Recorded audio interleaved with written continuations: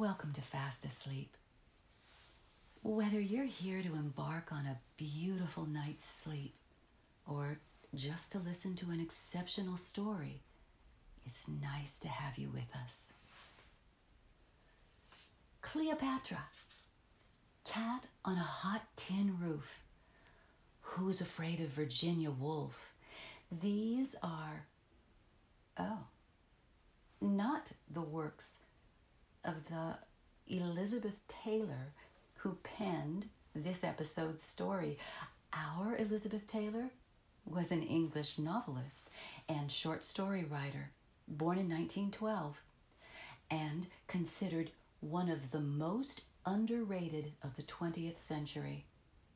She was known for her nuances of everyday life and situations. All right, so let's tuck in and enjoy one of those situations right now with a red letter day.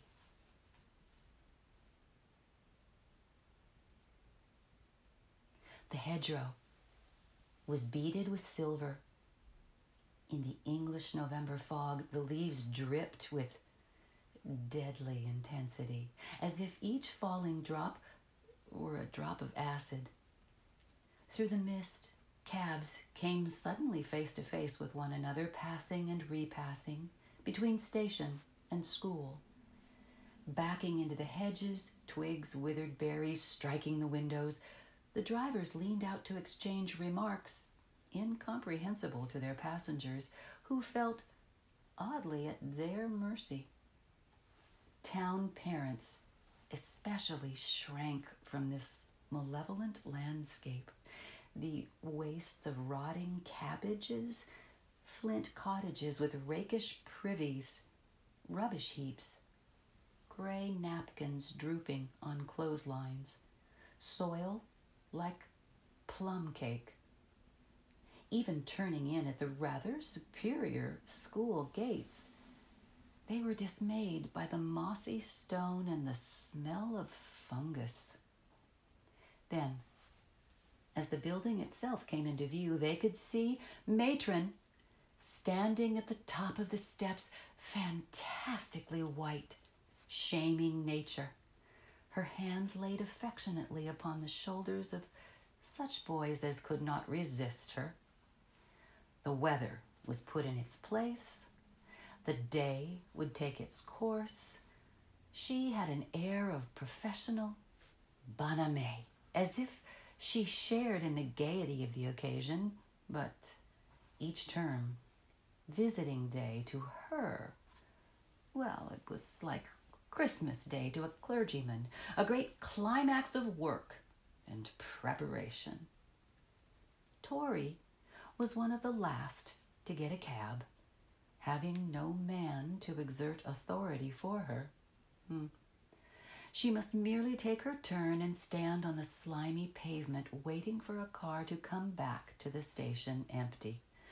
She stamped her feet, feeling the damp creeping through her shoes. When she left home, she had thought herself suitably dressed. Even for such an early hour, her hat was surely plain enough. One after another, she had tried on every one she owned and had come out in the end leaving hats all over the bed so that it resembled a new grave with its mound of wreathed flowers. But the other mothers had hats of undreamed of austerity, and the most sensible of Tori's shoes could not withstand the insidious damp. One other woman was on her own. Tori eyed her with distaste. Her sons, for surely there were more than one, she looked as if she'd had what is often called a teeming womb, like a woman symbolizing maternity in a pageant.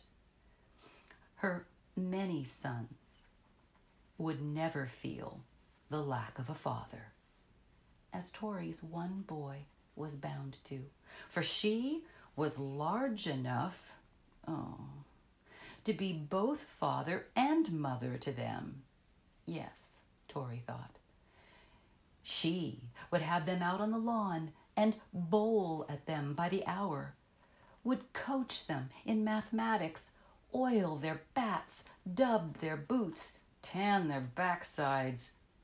Tori was working herself up into a hatred of this woman who seemed to be all that she herself was not, with only one love affair in her life, or rather, one mating. She has probably eaten her husband now that her childbearing days are over, Tori thought. Ooh. He would never have dared to ask for a divorce, as mine did. The woman still carried her mother's bag, the vast thing that, full of diapers, bibs, bottles of orange juice, accompanies babies out to tea.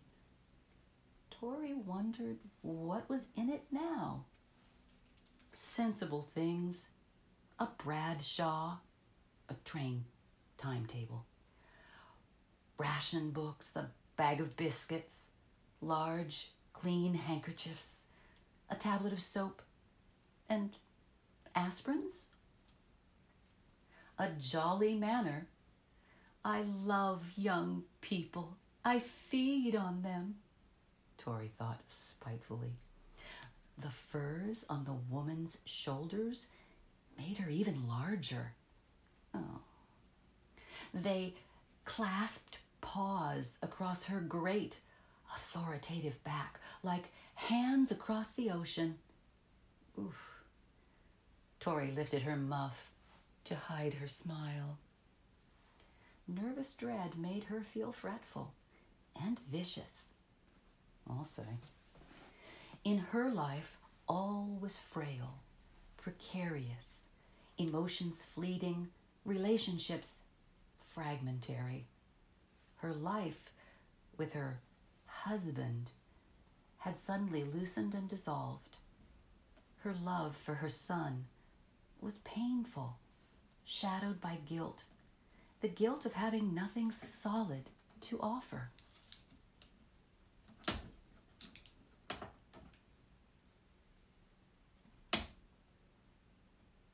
Of having grown up and forgotten, of adventuring still away from her child, of not being able to resist those emotional adventures, the tenuous grasping after life.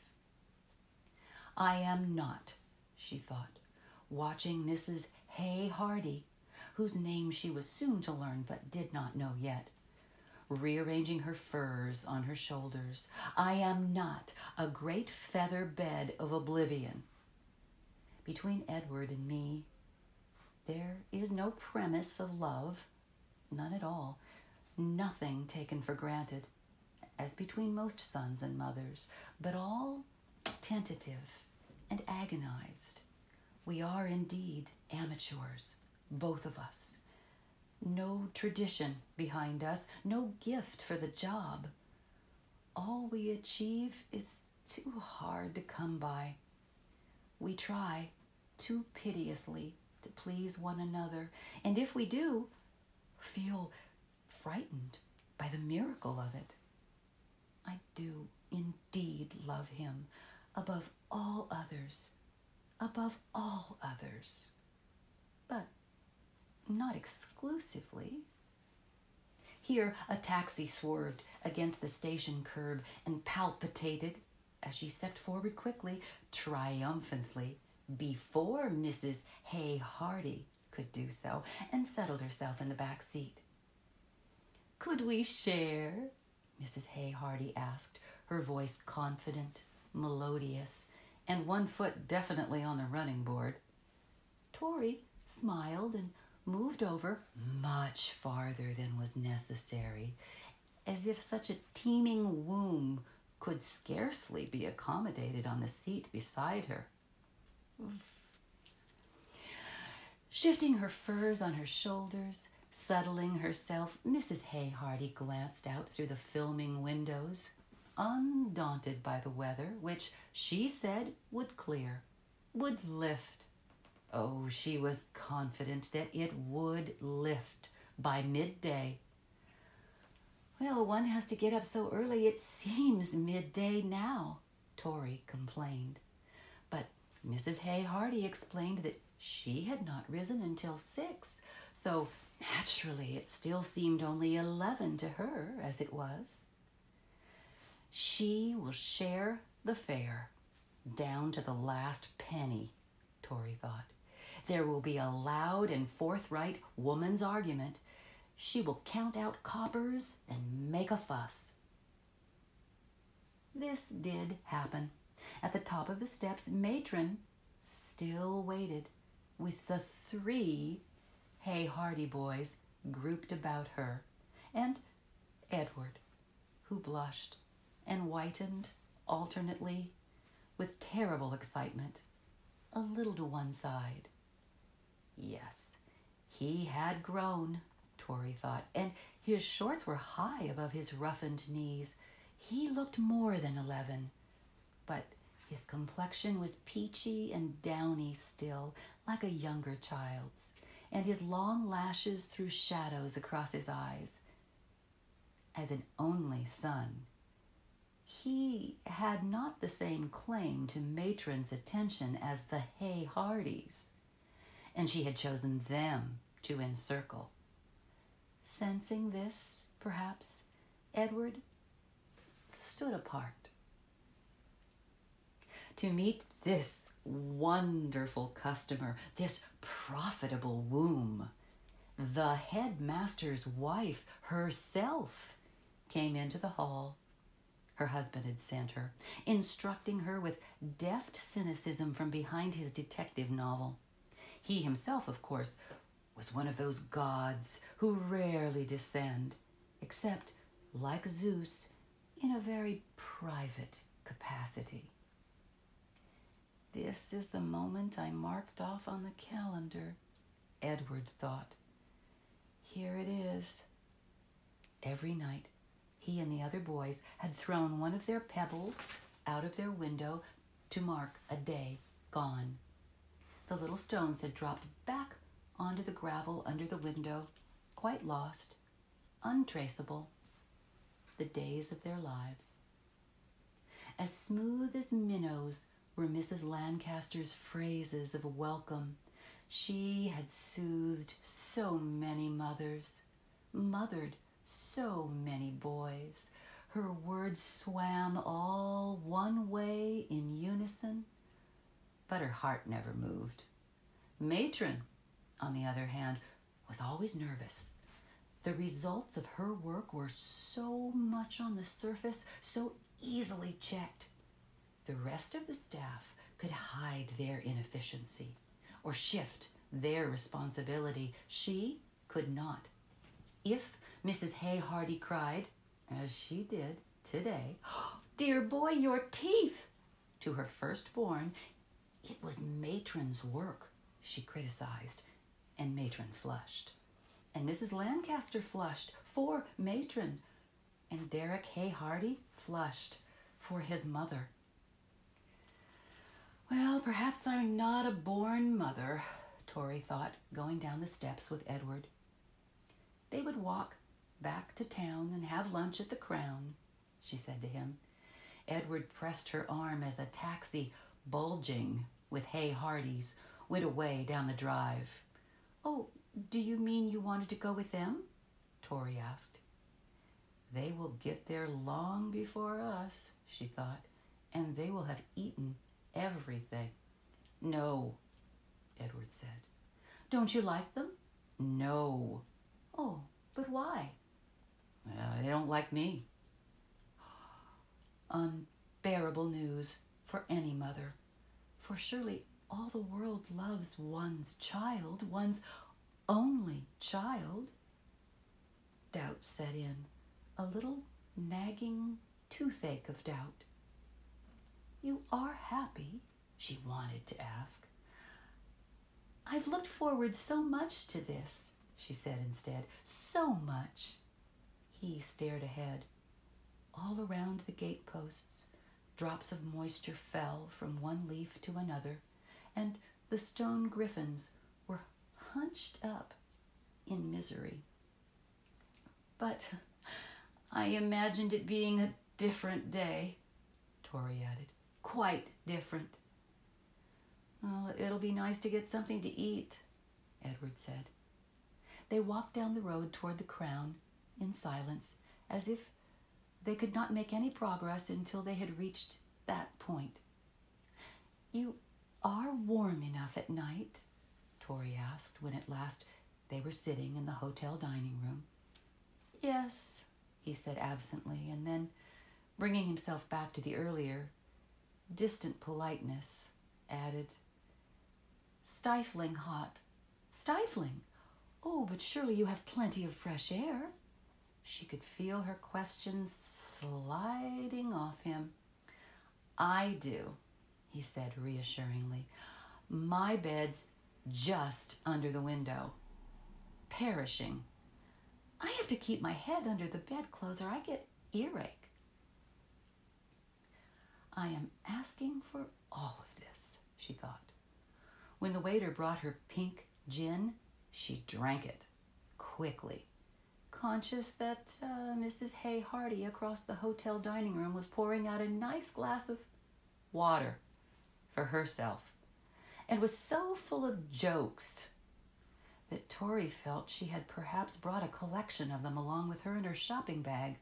Laughter ran around and around the Hay Hardys' table above their glasses of water. Edward turned once, and she glimpsed the faintest quiver under one eye, and an answering quiver on the middle Hay Hardy's face. Oh, she felt exasperated. Cold had settled in her. Her mouth, her heart too, felt stiff. Well, what would you like to do after lunch? She asked. We could look around the shops, Edward said, nibbling away at his bread, as if to keep hunger at arm's length. The shops were in the marketplace. At the drapers, the hats were steadily coming around into fashion again. I could astonish everyone with one of these, Tori thought, setting her own hat right by her reflection in the window. Bales of cotton apron print rose on both sides. A wax-faced boy wore a stiff suit, its price ticket dangling from his yellow, broken fingers. His painted blue eyes turned mildly upon the street. Edward gave him a look of contempt and went to the shop door. Breathing on the glass, peering in through a little space among suspended bibs and jabots, lace collars, and parlor-maid caps, he watched the cages flying overhead between the cashier and the counter. The Hay Hardys streamed by, heading for the open country. Most minutely, Tori and Edward examined the windows of the draper's shop, the bicycle shop, the family grocer's. There was nothing to say.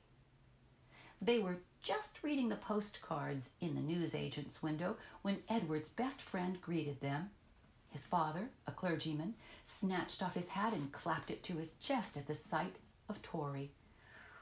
When she turned back to the postcards, she could see how unsuitable they were. Jokes about bloomers, about twins, a great seaside world of fat men in striped bathing suits. Enormous women trotted down to the sea's edge while crabs humorously nipped their behinds. Farcical situations arose over bathing machines, and little boys had trouble with their water. She blushed. The afternoon seemed to give a little sigh, stirred itself, and shook down a spattering of rain over the pavements. Beyond the market square, the countryside, which had absorbed the Hay Hardys, lowered at them. Is there anything you want? Tori asked desperately, coveting the warm interiors of the shops. I could do with a new puncture outfit for my bike, Edward said. They went back to the bicycle shop. Oh my God, it's only 3:00, Tori thought in despair as she glanced, secretly, under her glove, at her watch. The museum room at the Guild Hall was not gay, but at least there were Roman remains, a few instruments of torture, and half of a mammoth's jawbone. Tori sat down on a seat among all the broken terracotta and took out a cigarette. Oh, no smoking, please, the attendant said, coming out from behind a case of stuffed deer. Oh, please, Tori begged. She sat primly on the chair, her feet together, and when she looked up at him, her violet eyes flashed with tears. Edward wandered away. The attendant struck a match for her, and his hand, curving around it, trembled. It's the insurance, he apologized. I'll have this later if I may, he said when she offered him a cigarette, and he put it very carefully in his breast pocket, as if it were a lock of her hair. Do you have to stay here all day long with these dull little broken jugs and things? She asked, looking about. He forgave her at once for belittling his life's work, only pointing out his pride, the fine mosaic on the wall. Oh, but floors should be lying down, she said naively, without innocence. Edward came tiptoeing back. You see that delightful floor hanging up there? She said to him. This gentleman will tell you all about it. My son adores Greek mythology, she explained to the attendant.